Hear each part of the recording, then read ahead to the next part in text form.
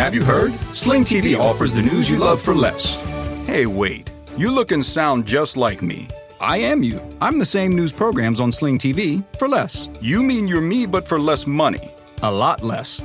I'm all the favorite news programs and more on Sling TV starting at just $40 a month. Everything great about me, but for less money? Which makes me greater, don't you think? Get the news you love and more for less. Start saving today. Visit sling.com to see your offer. Sling. You can support this podcast at patreon.com/partnersincrimemedia. I'm Kevin Flynn with Rebecca Lavoie and Brady Carlson, and these are their stories. You think you know who did it, but you don't know who did it. Law and order, law and order, law and order. It's no ordinary police procedural, baby. It's the FNOG of police procedurals, baby. Law and order, law and order, law and order, law and order. These are their stories, these are their stories. Welcome to These Are Their Stories, the podcast about network TV's most enduring crime franchise and the real-life cases that inspired their shows. I'm Kevin Flynn. Each podcast will break down an episode from either Criminal Intent, SVU, or Original Recipe. And today we're looking at Mothership Season 7, Episode 11, Menace. Joining me to do that is true crime author and host of the podcast Crime Writers On, my wife, Rebecca Lavoie. Hello, Rebecca. Hello, Kevin. And rounding out the panel is our special guest author of the book Dead Presidents, Brady Carlson. Hi there. Brady, you have a monster knowledge of Law and Order. I would say monster is probably the right word for it. I mean, I go way back with this show. I can trace back the history from all the way back to Detective Max Greevy and Detective Logan working down in the precinct all the way to that moment when Lieutenant Van Buren was secretly smoking medical marijuana right before the season finale and everything in between. Are you just an Original Recipe guy? Or? Just Original Recipe. I could never, I'm too squeamish to watch SVU, and I could never remember all of the other euphemisms for all the shows. What about, Criminal Intent? I couldn't keep track of Criminal by Jury or Trial by Intent, or all of those just blended together for me. So I was just waiting for Law and Order on Ice, the original King Arthur edition, or whatever it was going to be. Well, they shared a lot of the same formulas and stories, but original Law and Order is a particular show with a particular formula that wasn't replicated by the spin-off. So, I mean, that's the thing that I think a lot of us are comfortable with when they think of the mothership. I like formula. I like routine. I like things to be the same way in every aspect of my life. And that's one of the great consoling pieces of Law and Order, is that the first half is almost always going to be the cops investigating a thing that happened. And the second half is almost always going to be the prosecutors trying to deal with the inevitable twists that come at the end of that investigation. It's comforting, like a pair of socks. You want the formula. I mean, people don't go to the Styx concert because they don't want to hear Come Sail Away. Or and Babe. Law and Order is the same way. You know, you want to hear the goofy banter between the detectives as they knock on these doors and visit these workplaces. You want the twist. You want that ominous music that comes up right as they finally figure out who's responsible for the crime. That's what you come to it for. So you've written about the way we celebrate our dead presidents and the ways we don't always do it well. So what do you think about the way the franchise has handled killing off its characters over the years? Oh, I'm not a big fan of killing off long-term characters. That, I think, is such an overplayed thing. I will say they get points for the novelty of killing off Claire Kincaid, one of my absolute favorite Law and Order characters, the best ADA of all, Jill Hennessy, best known for her role in one of the later RoboCop sequels. And some show she did about crossing someone named Jordan. But she was a fantastic character, and they always had this undercurrent of torrid romance between her and Jack McCoy. And then one day, they all go to an execution, and horrible things happen. And she has the most horrible thing of all happen to her. She gets sideswiped or something like that and killed off. And life was never the same after we lost Claire Kincaid. I will say that even though it breaks all the formats, that is actually my all-time favorite episode of Law and Order. That one you're talking, Aftershock, yeah, where at the season finale and Claire and Briscoe are in that car accident. A drunken Briscoe, even. Yeah. Poor drunken Briscoe. Poor drunken Briscoe. You talked about the originality of killing off Claire. What about the originality of faking the mob rub out of Alex Cabot? Yeah. Yeah, that was, I don't know. I mean, I agree with Brady that killing off characters is an overdone TV drama thing. They don't have to die. There's a million reasons why somebody could not work somewhere anymore. And SVU, though, is so overwrought and overblown and scenery chewing. It doesn't surprise me that they did that. And it was fun when she came back to testify in that case and Cragen was like, you guys knew about this? And they were all like, yeah. And as the audience, we were saw like, the squibs. We didn't know about it. But you all did, apparently. So, Brady, if you went to Briscoe's grave, what would that look like? God, it would be they would have the most sarcastic epitaph of all time. It's something like, my ex-wife said this was going to happen. I think there'd be like a little, racing sheet from Saratoga or something. Yeah, there'd be a racing form, and then there would be a little notepad, and at the top of it would be, what color was the car? It's like the most said line, I think, in all of the Law & Order episodes. What color was the car? I think it's I pulled the Luds myself. I pulled the Luds. I pulled one too many Luds. Okay. So, Brady, of all the franchises, which two cops are your favorite detective team? Favorite Law & Order detective team. Do I have to sing my answer? I liked a couple of different teams, all anchored by Briscoe, but for different reasons. I liked the Briscoe and Logan pairing because they were sort of the street smart, sarcastic cop duo that you hope is what is really out there protecting and serving everybody. I liked Briscoe and Curtis because they were different and they didn't always see eye to eye on that. And then I liked Green and Briscoe, Briscoe's last partner, Jesse L. Martin, because he was really funny and he could run, and Briscoe by that point in his career very clearly could not. And so you'd have these perps who are running off when Briscoe is questioning them, and they'd never see Detective Green coming at him from the side, and he would do these great tackles and then always come up with a really great line, and never a hair out of place, never a jacket muster or stained or scratched. There was the one time he got up and said, damn, brand new suit. Yeah, exactly. Like one time. But otherwise, he always looked like if I fell over like that, tackled some guy, like I would be a mess. He never looked like a mess, Brady, even when he was I work messy. with you. You arrive at work a mess some days. Right, exactly. Yeah. And but Jesse L. Martin, yeah. I mean, you guys are both men, and as far as I know, both heterosexual men. So I'm just going to put it in and say, like, he is gorgeous in a way that Logan and Curtis are not. See, Brady, I actually thought that you were going to go with a team from one of the earlier seasons.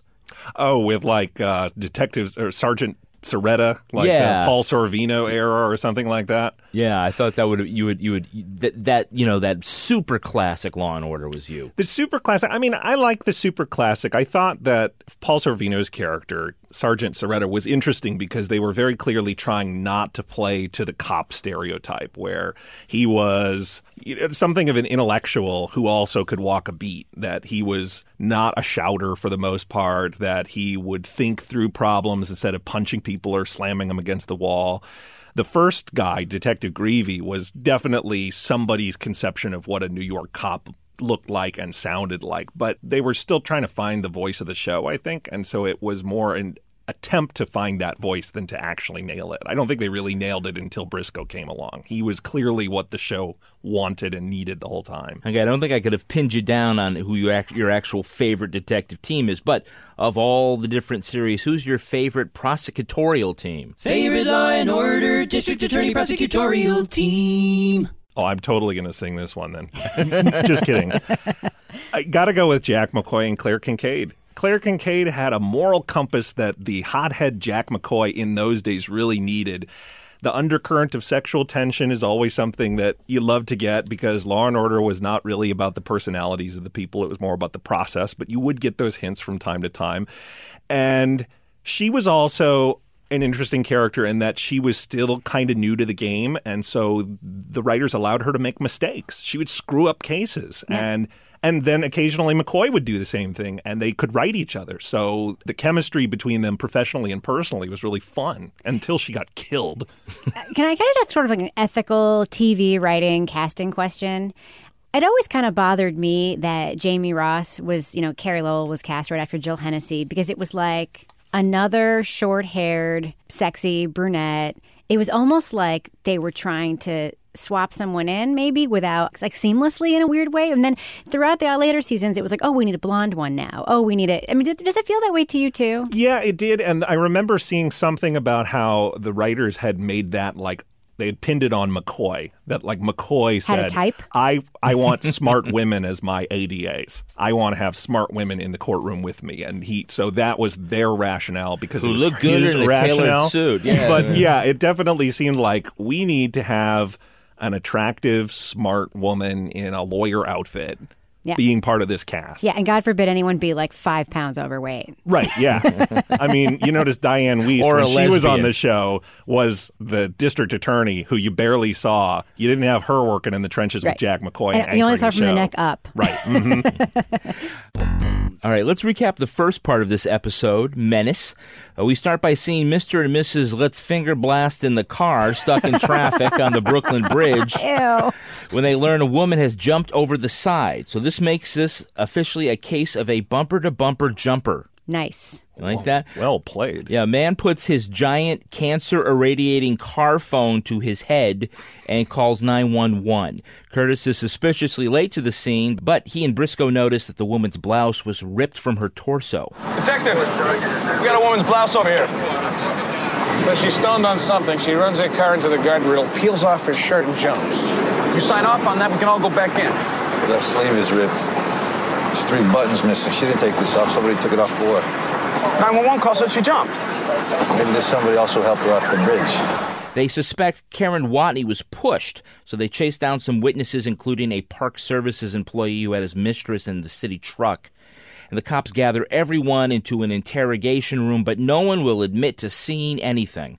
Once Curtis threatens to beat up the parks worker, they confess that they saw Watney running from a man, but were just too ashamed to say they didn't help.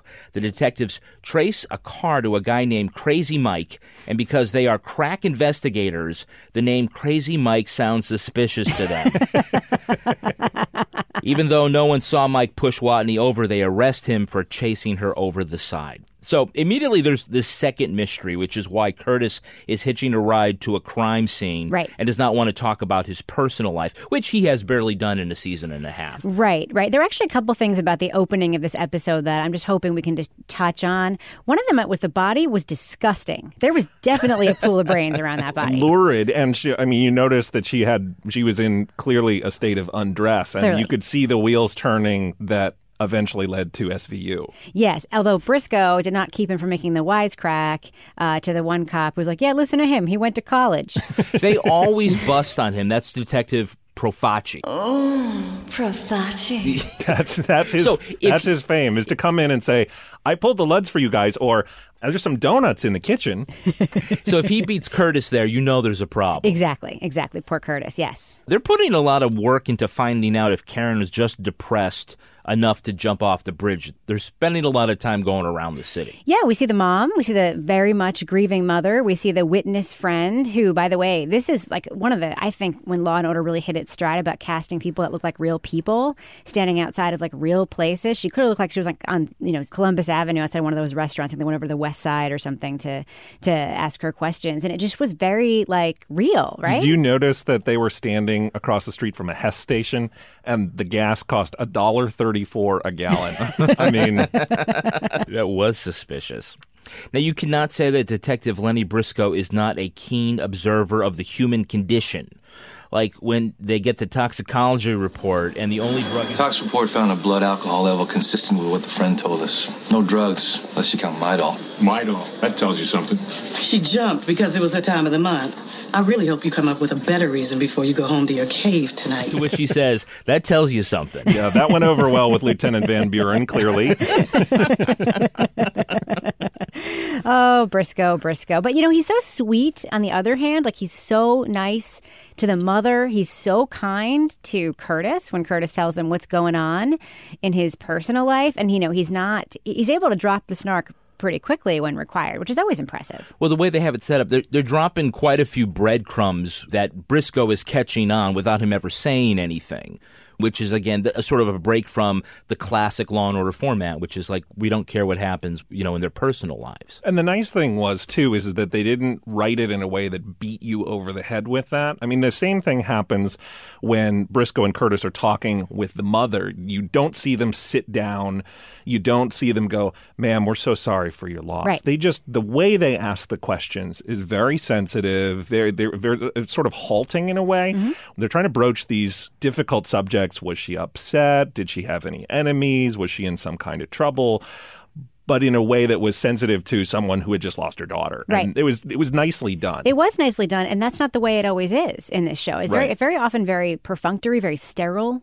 It's just sort of like, we have to get this done. You're busy folding sweaters, but I'm just going to go ahead and ask you the questions anyway. This was much more classic, like how you would expect that kind of conversation to go. In this episode, we have a Hey, It's That Guy. Hey, it's that guy. In the role of business owner Harold Dorning is actor John Cullum. Where do we know him from? Wait, first of all, that is a very literal sound effect that we just dropped in there.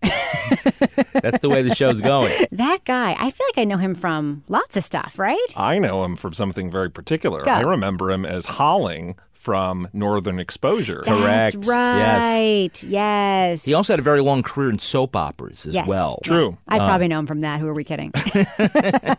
But we also have another Hey, It's That Guy. Hey, it's that guy. We should have one that says, another, hey, it's that guy. It's I'll have to get the music department on that. It's his son Robert. Anybody recognize him?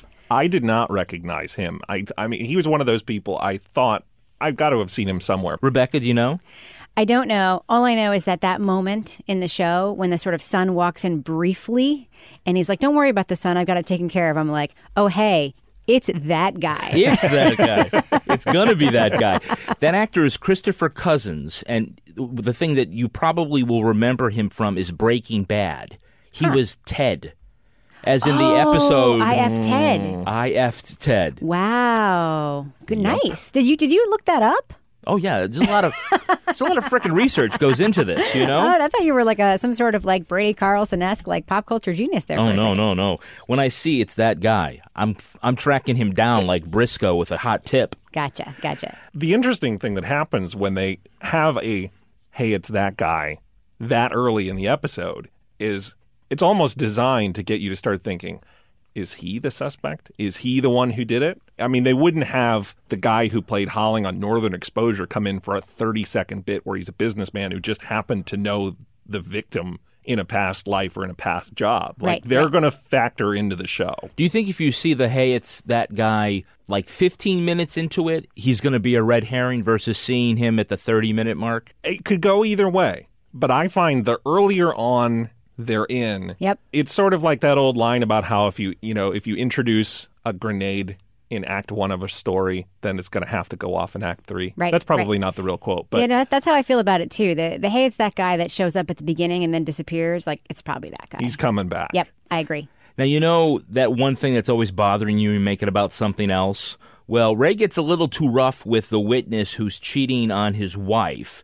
So Briscoe finally gets to the bottom of it. Yes, Ray makes the fake phone call to the witness's wife where he's like, I got her on the phone. Should I tell her? It's ringing. It's ringing. Really, really good, right? Yeah, and then he pulls him out. What the hell's the matter with you? You think I'm just going to stand by and let these people lie to us? That's not what this is about. Oh, it's not? What's it about then? You tell me. She left me, Lenny. She took the kids and split. She wants me out of the house.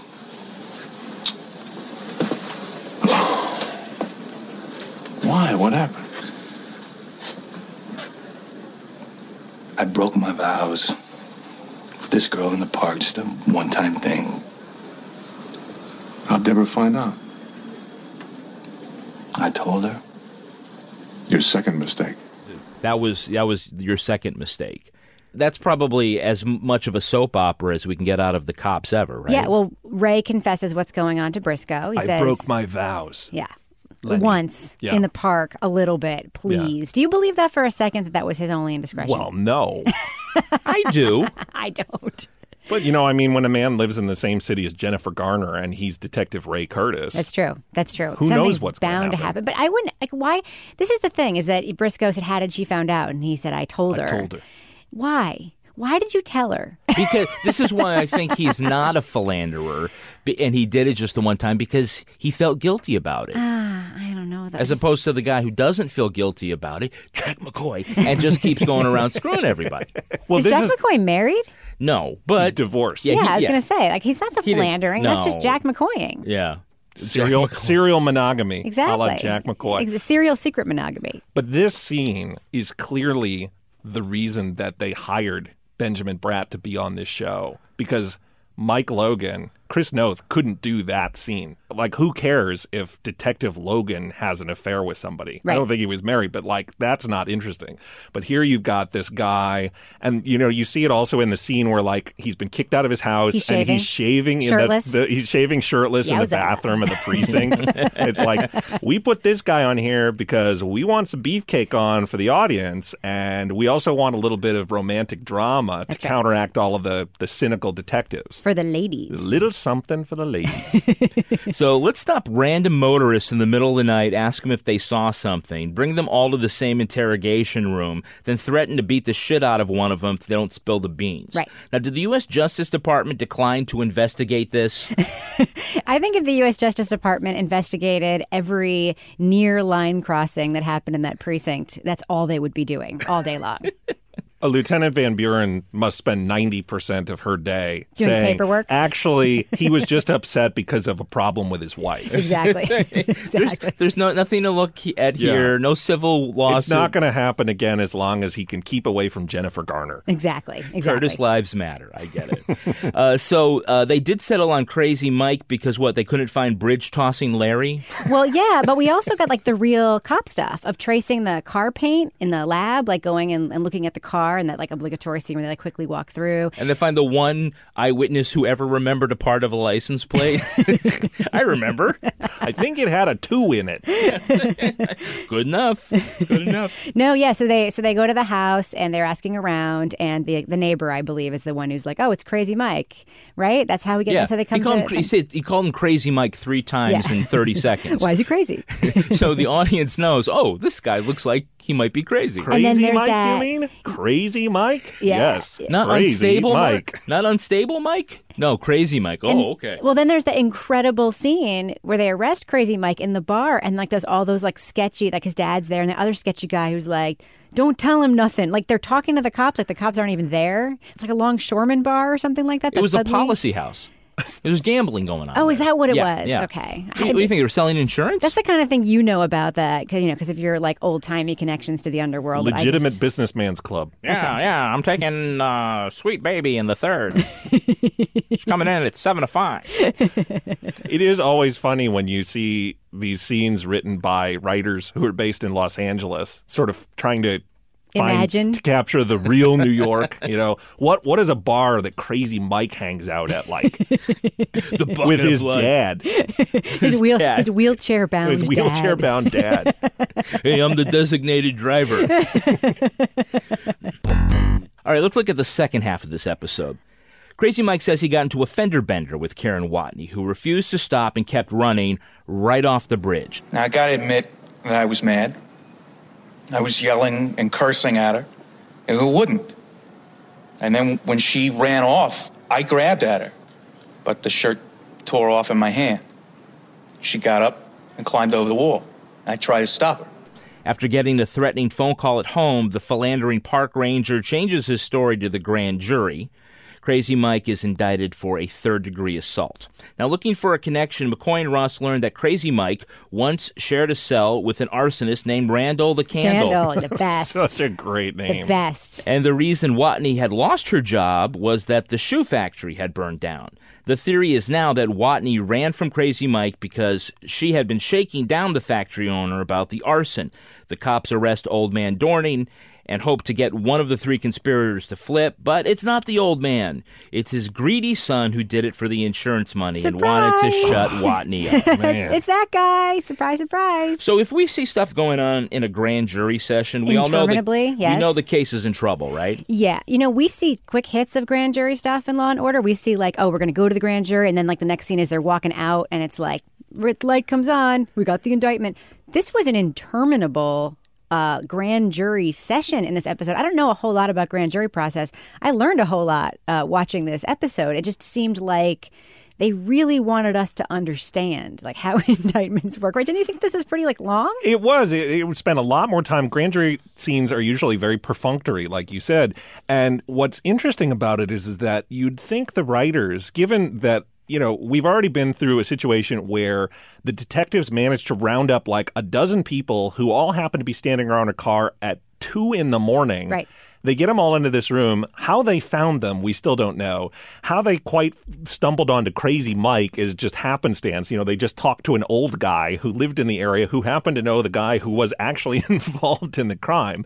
And then you'd think the writers would say, well, okay, the prosecutors have a lot more to go on here. And yet they make a point of showing that the prosecutors have almost nothing to go on to get this case off the ground. That's right. I mean, so almost nothing to go off that Ross has to kick the defense attorney out of the grand jury room because he's like calling into question like all of the lack of stuff that they have. And yeah, he's doing the right thing by his client. Absolutely doing the right thing. And we just get to see her kick him out, which I thought was kind of fun. Because you can do that. Like in a grand jury, like the rules of the courtroom like don't apply, right? Yeah, there's no judge. She's both judge and prosecutor. She's like Judge Dredd. She is the law. Right. And you remember though. When they did get a judge to intervene, the judge's order to her was you will tell the grand jury to disregard your statement. Right. Not I would admonish them because he's not there. Right. So now we've got this philandering park worker and his wife. He's keeping her in the dark about first slipping it into some other woman's picnic basket. Who's Hispanic. Oh, she's Spanish? She's Spanish. Spanish, they call her. She's Spanish.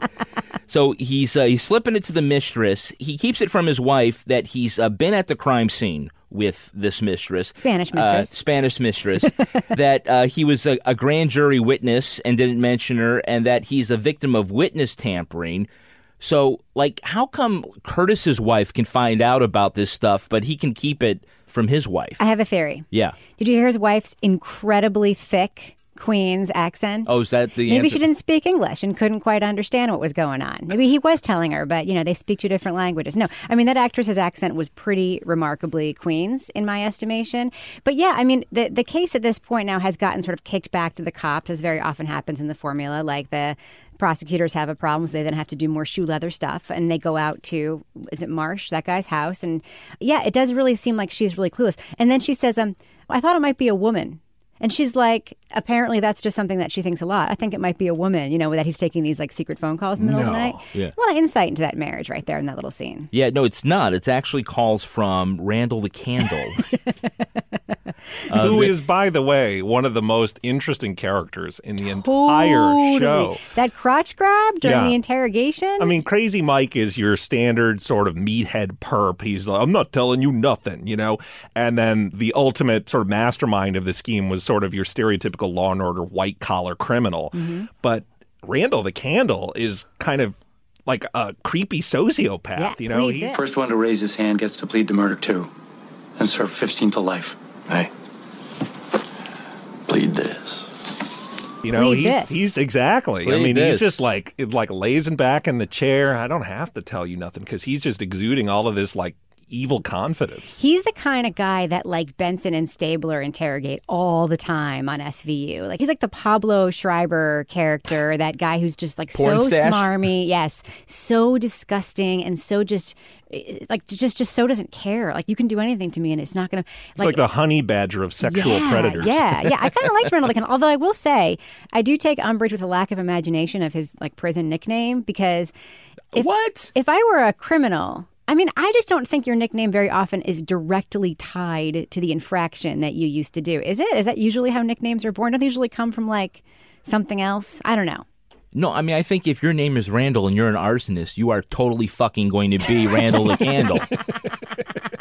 You know? All right. It's destiny. Are there some other crimes that have good rhymes that like... Well, how about this? If you were running an illegal business with horse racing, you could be Randall the Handle. Oh, I guess that's true. But it's not still as good as Randall the Candle. You're right. Crazy Mike could have been Menacing Mike, but it just didn't have the same...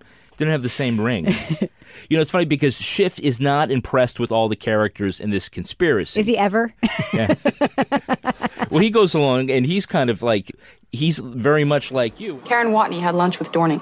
I think she threatened to go to the police unless he gave her money. A few days later, she's dead. Harold Dorning to Randall the Candle to Crazy Mike. And who has evidence of this conspiracy? Mac the Knife? Mac the Knife? Yeah. I actually thought Crazy Mike's interrogation was hilarious when they did the whole prisoner's dilemma thing with he and Randall sort of saying, we're offering you both the same deal. We're only going to take one. His facial expressions, it was almost like watching, I don't know, like a 10-year-old who just ate a cupcake and was afraid to be found out, sitting there. And meanwhile, you have this like sociopath in the other room grabbing himself. I don't know, the whole thing was really sort of like a clown car of characters. Schiff is right. How many times do they just like sort of solve the case like at the elevator? Like waiting for it to show up and they go, We'll never make any headway with either McDougan or Randall without a murder indictment. Maybe it's time you knocked on Dorning's door. And ask him if he would please like to confess. I'm sure that Mr. Randall the Candle doesn't work pro bono. Dorning must have paid him something for his services. The arson squad already looked into Dorning's finances. They didn't find anything. 6 months ago. Maybe these crooks work on a layaway plan. So just when you think they've got the guy, the mastermind being old man Dorning, it actually ends up being his son, Robert. Wait, can we just go back? Yeah. Is what you're referring to a second ago the fact that Schiff is the one who actually cracks the case? Kind of by accident. Because he kind of does, right? Totally. The layaway plan line. The layaway. Maybe these crooks work on the layaway plan. Who got paid? I mean, in a lot of ways, that's standard investigation, right? Follow the money. Yeah. And they really kind of hadn't followed the money up to that point. Right. And once they did, it was a pretty cut and dried thing. Yeah. But again, we think that it's going to be the old man because that's who they're lining up. But it's not. It's the son. Yeah, I mean, I think that it was suspicious that, they were now in a brand new business, like the mortgage brokering business, and it was like, Dad set me up with this new company. I don't know. I kind of saw that one coming. I don't know about you, Brady. This wasn't one of those, like, real twisty thinkers for me. I mean, they had fingered the dad, like, at the 40-minute mark. So No, you're thinking of the couple in the car in the beginning of the show. It's all cyclical. It's all related. It's so all gross. Illicit sex and depravity. It is. It really is. But I mean, the only reason that you would lean toward thinking it was the dad was because he was a pretty well-known actor, Right. and the pretty well-known actors wind up often being the masterminds of these crazy schemes. Right. But it wasn't that he was necessarily a better drawn-out character or that there was an obvious reason. I mean, there was the obvious reason that he needed the money that he would get from burning down his factory. Right. But I mean, the son's motive was a lot more interesting, that he had this business of his own cooking and he wound up using the dad without the dad realizing it. That exchange that they have right at the end when McCoy gets everybody in the same room and figures out that the dad was the one being played and that the son was not only scamming him but was trying to frame him at the same time. And when the dad realizes what happens, he goes, "You burned down my factory." You burned down my factory. Dad, you killed Kara. And the son looks at him and he goes, "You're such a loser. Such a damn loser." "You're such a damn loser." So you got this kind of smooth, slick, like man of the 90s. Then he put the L on his forehead. Yeah, and the dad is like this sort of old school businessman who's not making any money. It's sort of like in A Christmas Carol when Scrooge turns out Mr. Fezziwig. It's like here's like the modern version of that. It sounds like City. Thanksgiving at the Trumps. But this happens all the time on Law and Order, where like when they have the person and that maybe that person might even be on trial and then they figure out it's somebody else, like in that person's family, they always get them in a room together. That's like the classic Law and Order move. And this was very much in the family too, because the mom of the victim also helped solve the case because she was like, the daughter brought home her scrapbook that day at the factory burned down. I tell you, that is I always a true thought thing. It was luck. That is an actual thing. That is how they get most arsonists. Really? Because people will take stuff out of the home that they don't want to lose. Huh. They'll take photographs, they'll take mementos. In fact, a lot of times arson investigators will find on the walls empty frames. They leave the frames up, but they take the photographs. And then also the thing that sometimes gets them, besides V patterns and arson-sniffing dogs, happens to be, this is, well, do you have any insurance? And they go, yeah, I have all this stuff in the trunk of my car. Where I always keep all of God forbid you just call the company to get a copy of the policy. Yeah, which is what no, would actually happen. You're like, oh yeah, all my important stuff. I just happened to recently stick it in my car where it wouldn't burn down. See, if Law and Order was happening today and you had virtual insurance policies all on the web and you had all your photos on Facebook, they wouldn't have any of that evidence, would they? No, the Geico lizard would pop up and say, yeah, here you go, Detective Briscoe. Now, this story is based on a real crime. It's time for Ripped from the Headlines. You think you know who did it. You think you know who did it. But you don't know who did it. You don't know who did it. Ripped from the headlines. This episode is based on the road rage death of Dalitha Word, who was chased off a bridge by an attacker in Detroit in 1995. In the real story, the 33-year-old got into a fender bender on a traffic-clogged bridge. The operator of the other car, Martin Welch, reached into Word's car and punched her through the window before pulling her out. Dozens of other motorists stuck in traffic got out to watch the assault, but no one intervened. Welch smashed Word's face into the trunk, ripped off her clothes and pulverised the car with a tyre iron. When one of Welch's passengers tried to restrain him, Word managed to get away. The 6'1" football player chased the 4'11" woman across the bridge, screaming that he was going to kill her. To escape, Word climbed over the railing and either jumped or fell 30 feet into the Detroit River. Two Good Samaritans jumped in to rescue her. Word couldn't swim, but mistaking them for her attackers, refused their help. Her body was later found downstream. Welch was later convicted of second-degree murder in 1995. So... Damn it. That's the real story. Now, but you can see in both in the show and in real life, this is another instance of that phenomenon known as bystander syndrome. Mm-hmm. Which, now, why do you think they come back to this so often in the franchise? Well, it's a morality play about us, Kevin. That's what this whole thing is really about. It's about the human condition, like whether or not we actually are good enough to help our fellow citizen. So, like, you would be in that interrogation room at midnight. What do you think, Brady? Well, it sheds a whole new light on that ABC series, What Would You Do? Apparently, that's now Law & Order spinoff, and I never realized it. No kidding. Yeah, all the people who thought they saw a kid in a hot car and they didn't actually, it was a simulation. Right.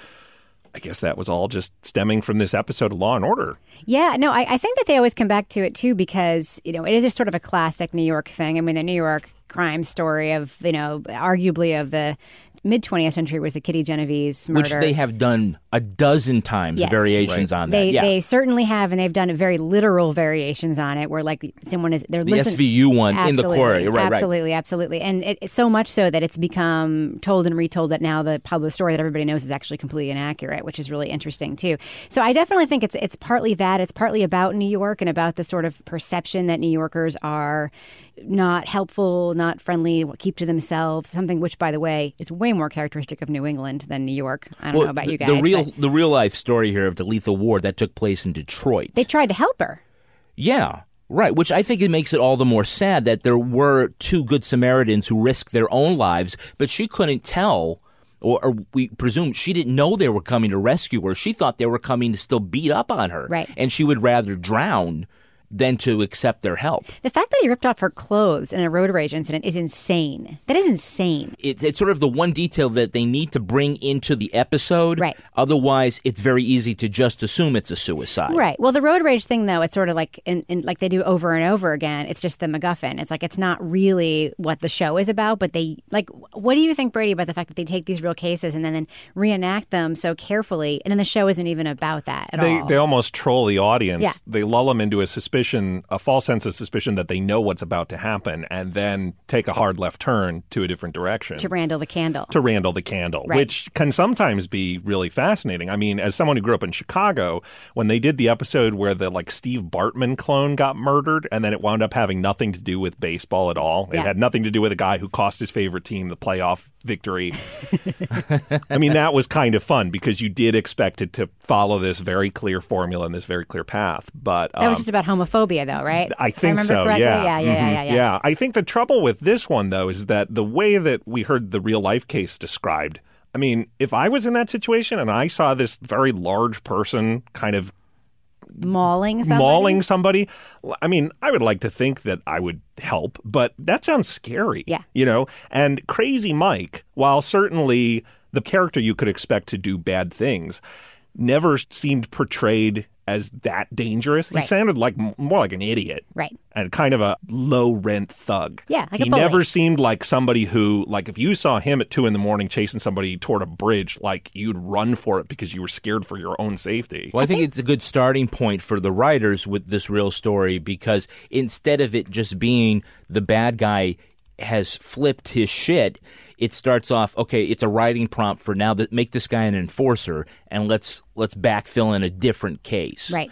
If they kept true to any of the real story, it was vilifying and shaming the crowd. Witnesses. Yeah, because in real life, the first newspapers and like People magazine, they first reported that people were cheering the beatdown.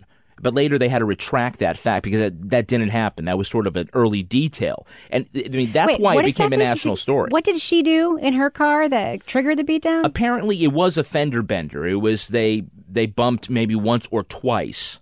She drove away, fearful of the guy in the car. For good reason. For good, and she got and drove right into a backup on the bridge between I think it was the Belle Isle Bridge, and she was stuck like that and couldn't go anywhere. So that's when he was able to get his hands on her. Yeah, and people they thought cheered. Yikes. Yeah. That's People magazine for you. Yeah. So, but it's interesting because, I don't know, a few weeks ago I was walking around in our fair city and I saw some like really horrible people walking with a little kid and like really not being nice to this little kid, just like really yelling at him a lot. Does it have something to do with Pokemon Go? No. It was just sort of just like bad parenting. I mean, I don't want to be judgy, but it just was. Like anybody would think that if they saw the situation, and it was this woman and these two like men, and they were all like, the two men were huge. and this is a situation where I think I, as a citizen, might at some point, depending on the situation, be like, hey, do you guys need some, can I help you out, find you? And just to change the pattern of what's going on. Right, break up the... I watched it from in my car. I was too scared to say anything. And I was just like, what does that say about me? You see that sometimes, though, in police logs. You'll see people who are in the parking lot at a supermarket and they'll call the cops because they hear some parent yelling at a kid. Yeah. And it's hard to know whether it's just, run-of-the-mill sort of somebody's having a bad day versus someone who is actively abusing their kid. Yeah. I mean, I would like to think I'd be able to tell the difference, but... Just like Curtis said to the witness, who was complaining about nowadays people will beat you up if you cut them off in traffic, he said, who's going to stop them? You? Yeah, I guess because you're not doing that. Cue dramatic music. I feel awful now. Yeah. I want to I'm go a back bad in citizen. time. I'm going to start wearing a costume at night and fighting crime, I think, to make up for all of my... No kidding. We'll hang out at a bridge with a net. That's going to do it for us. Thank you to our guest, Brady Carlson. Brady, where can listeners follow you online? Find me all over the place. Just put the words Brady and Carlson together as all one word, and you'll find me on Twitter and Facebook and a website and any other place that I'll probably be on Pokemon Go by the time this is all said and done. And the cover of a pretty great book as well. That too. Dead Although Presidents. That's actually 2 words on there. That's the one place where it's separated. All right, the book is Dead Presidents. Rebecca Lavoie, author, podcaster. Where can people find you online? They can find me on Twitter and Instagram at Reb Lavoie. And you can track me on Twitter at Kevin P. Flynn. You can also tweet to us at Law & Order Pod. Our newsreader was Cy Frater. Our theme music was composed and performed by Uncanny Valleys. If you enjoyed this podcast, leave a review on iTunes. It helps others discover this program just like you did. All clips in this podcast were used in compliance with U.S. Copyrights Act fair use exemption for criticism and commentary. These Are Their Stories was recorded in Studio C and is a production of Partners in Crime Media.